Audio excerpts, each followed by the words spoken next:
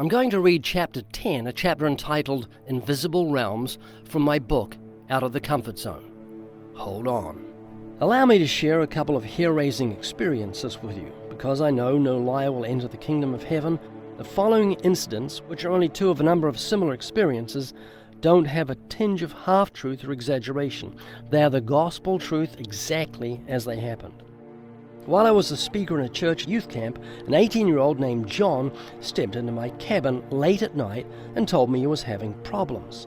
After talking to him for a while, I told him that we would pray about his troubles. As I began to pray, he slumped off the bunk on which he was sitting onto the floor. Then he groaned, rolled over onto his back, arched his body and began pushing himself backwards across the floor. Having the gift of perception, I realized this wasn't normal behavior. In the book of Mark, Jesus said, "These signs will follow those who believe. In my name they will cast out demons." So I began to use the name of Jesus in what is called exorcising prayer. The demons in John screamed, hissed, and manifest with such velocity that saliva from his mouth hit a chest of drawers 8 or 9 feet from where he lay. With the help of God, I cast the spirit of rebellion from him and then asked a friend who had come in to see what the noise was about to get John a drink of water. When John came back to himself, I asked what he had been involved in that got him into such a state. Turned out that he had been listening to occult-based heavy metal music and drinking blood. He and his girlfriend, under the influence of marijuana, would get a cup of blood from the local butcher and drink it in a satanic rite. The essence of Satanism is rebellion. Those who give their wills over to occult influences will find a compelling urge to rebel against everything wholesome and good, against everything the kingdom of God stands for. That's why their ceremonies include blood-drinking rituals. God says that blood is sacred, so they desecrate it. God loves children. That's why they have child sacrifices.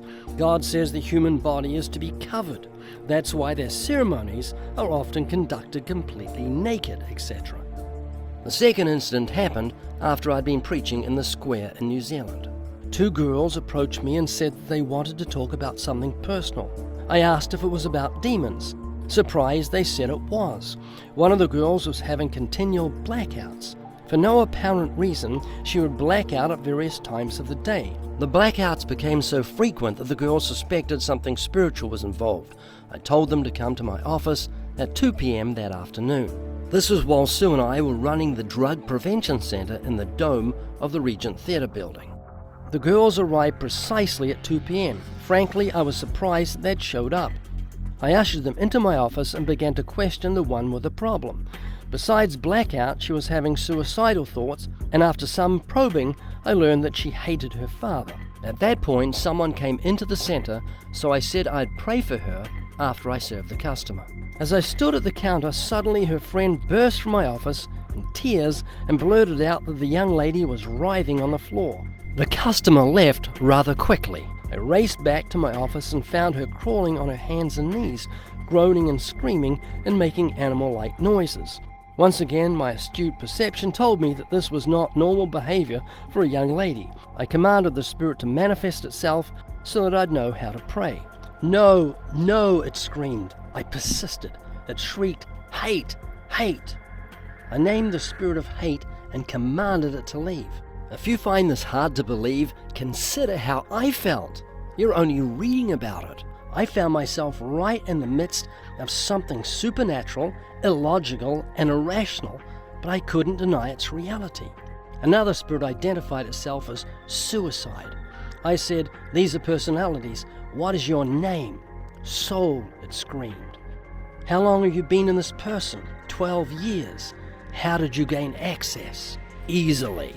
During the manifestation, the spirits referred to the teenager as her. That is, they were separate from her personality. Finally, after I prayed for about an hour, she came to herself and seemed free. I told her, we'll call her Jane, to become a Christian or she would end up in a worse state than she'd been. I began to question Jane about her past. She told me that about 12 years ago, at the age of 7, she began talking with a friend. This friend was invisible, but was very real to Jane. So real, in fact, that she asked her mother if he could come to dinner. He used to tell Jane stories. They were bad ones that started off good if she was in a good mood, and good ones if she was in a bad mood. A few days later, I received a card from Jane thanking me for praying with her. She said that she now felt free. On the card, she gave a reference to a Bible verse that she said meant a lot to her. We turned to it, and it didn't make any sense, as it was about the wrath of God. This remained a mystery until some time later. I advised her to get rid of everything that gave her contact with the occult. She was wearing occult bracelets, which we knew had some sort of demonic influence, and around her neck she wore a silver fairy, which I told her she should destroy.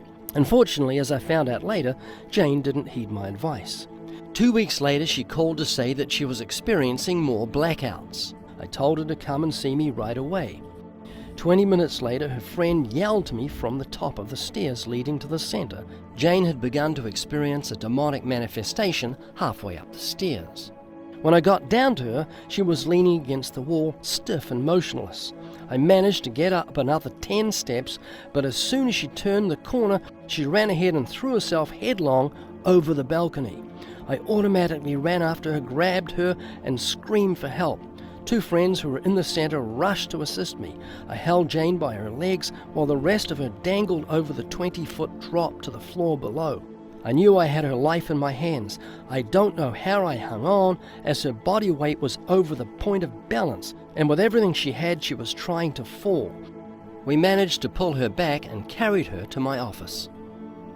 As soon as we began to pray, Jane grasped her fairy necklace. She held it so tight that the blood drained out of her knuckles. It took me about 30 seconds to loosen it from her hand. I walked across to the other side of the office to an 8-inch long piece of railway track that sat on my desk. At the time, I was still making a few leather jackets for people, and I used the metal as a base to hammer domes into jackets. Jane was in a blackout state behind me. 2 people stood between her and me. I had my back to her, so there was no way she could see what I was doing. I took the ornament and smashed it with a hammer. God is my witness. The second that hammer hit the necklace, the demons in her screamed. I hit it 5 times, and each instant the hammer came down upon it, the spirits in her screamed in terror. It was like something out of a horror movie. I picked the pieces up and threw them out of the window to the ground 5 stories below. Over the next few hours, 12 spirits named themselves and came out of her. The first one to leave was called Joseph Smith. Jane apparently had contact with Mormonism and had even been baptized by them. The other spirits named themselves as mocking, lying, deceit, schizophrenia, false tongues, music, affliction, soul, Miranda, strength, and Lucifer, which I would think was a lying spirit. The 2 that had the greatest stronghold were Strength and Miranda. I commanded, Miranda, what is your function? What do you do? I cause blackouts. Jane had been having blackouts since her early teens. During this time, Jane writhed across the floor, screaming, groaning, and choking. The spirits tried constantly to afflict her. On 3 occasions, she grabbed lamp cords and tried to strangle herself. It took all the strength of 4 of us to hold her down. She kept hitting her head against the wall or the floor, and she'd pull her hands free and attempt to gouge her eyes out. I heard of one young man who actually did so recently while being held in a police cell. At one stage, I noticed that she, in a total blackout state, put her hand down her blouse, pulled a safety pin off her clothing, and with incredible dexterity undid it with 2 fingers and attempted to swallow it. As I ripped it from her fingers, the spirit said, "I'm going to kill." I replied that it couldn't harm us because we were Christians. It spat out, "Not you, her." Jane lay in the corner in a blackout state. Every time we prayed, she would scream, and strength would reveal itself by making her very strong. We found that if we named the spirit and commanded it to relax, it would obey our command. Jesus said, "Do not rejoice in this, that the spirits are subject to you, but rather rejoice because your names are written in heaven." That's Luke 10, verse 20. For no apparent reason, she began sucking her thumb like a baby. So I said, "Jane, I want you to answer, not Miranda. Miranda, you must stay relaxed. You must obey. Jane, tell me what happened to you when you were a baby." She writhed in anguish. "They're taking me away from my mother. No, no." Jane, who was adopted, then spoke in a clear voice about her scarred childhood. She told us of a father who didn't love her. She talked about a seance at school in which a spirit was manifest who said that Jane's friend would die in a car accident. The girl, aged 12, was terrified. She became afraid to even get into a car. She was killed at the age of 14 when one struck her as she stood on a sidewalk. This left Jane completely filled with fear. I always believed that hypnotism was delving into the spirit realm, but something happened during this time to confirm that fact. Even the snap of my fingers, as done by hypnotists, could either put her under or take her out of a blackout state. She then spoke of different pains that she had suffered through her youth. I asked her what significance her fairy necklace had. She said that it gave her a feeling of power over people, saying that as she held it, it caused her to freak out. I asked her about the card that she sent me. I said, "The scripture reference that you gave me in Psalm 58, Jane interrupted, "Not Psalm 58, Psalm 56, verse 9. We turned to it and read it aloud. When I cry out to you, then my enemies will turn back. This I know, because God is for me." The moment that scripture was read, Miranda manifested, with Jane screaming in terror. It became clear that Miranda and all her works needed to be renounced and turned from by a conscious act of Jane's will. Jane then verbally renounced Miranda and everything associated with the demonic realm and freely confessed that Jesus Christ came in the flesh, according to 1 John 4, 2 and 3. The next day, Jane came into the center and said she was totally set free, and this time she was. Although she was bruised, she didn't remember a thing after reaching that halfway point on the stairs. If hearing these things has made you fearful, put your trust in God. Believe the scripture that says, "Greater is He that's in you than he that's in the world." If you've never repented and put your faith in Jesus, go to livingwaters.com or Just Witnessing, our second YouTube channel. Watch the gospel and obey it. Repent and trust alone in Jesus. You may like to read the whole book, Out of the Comfort Zone. Believe it or not, it's a very encouraging book. You can get it through livingwaters.com or wherever good books are sold.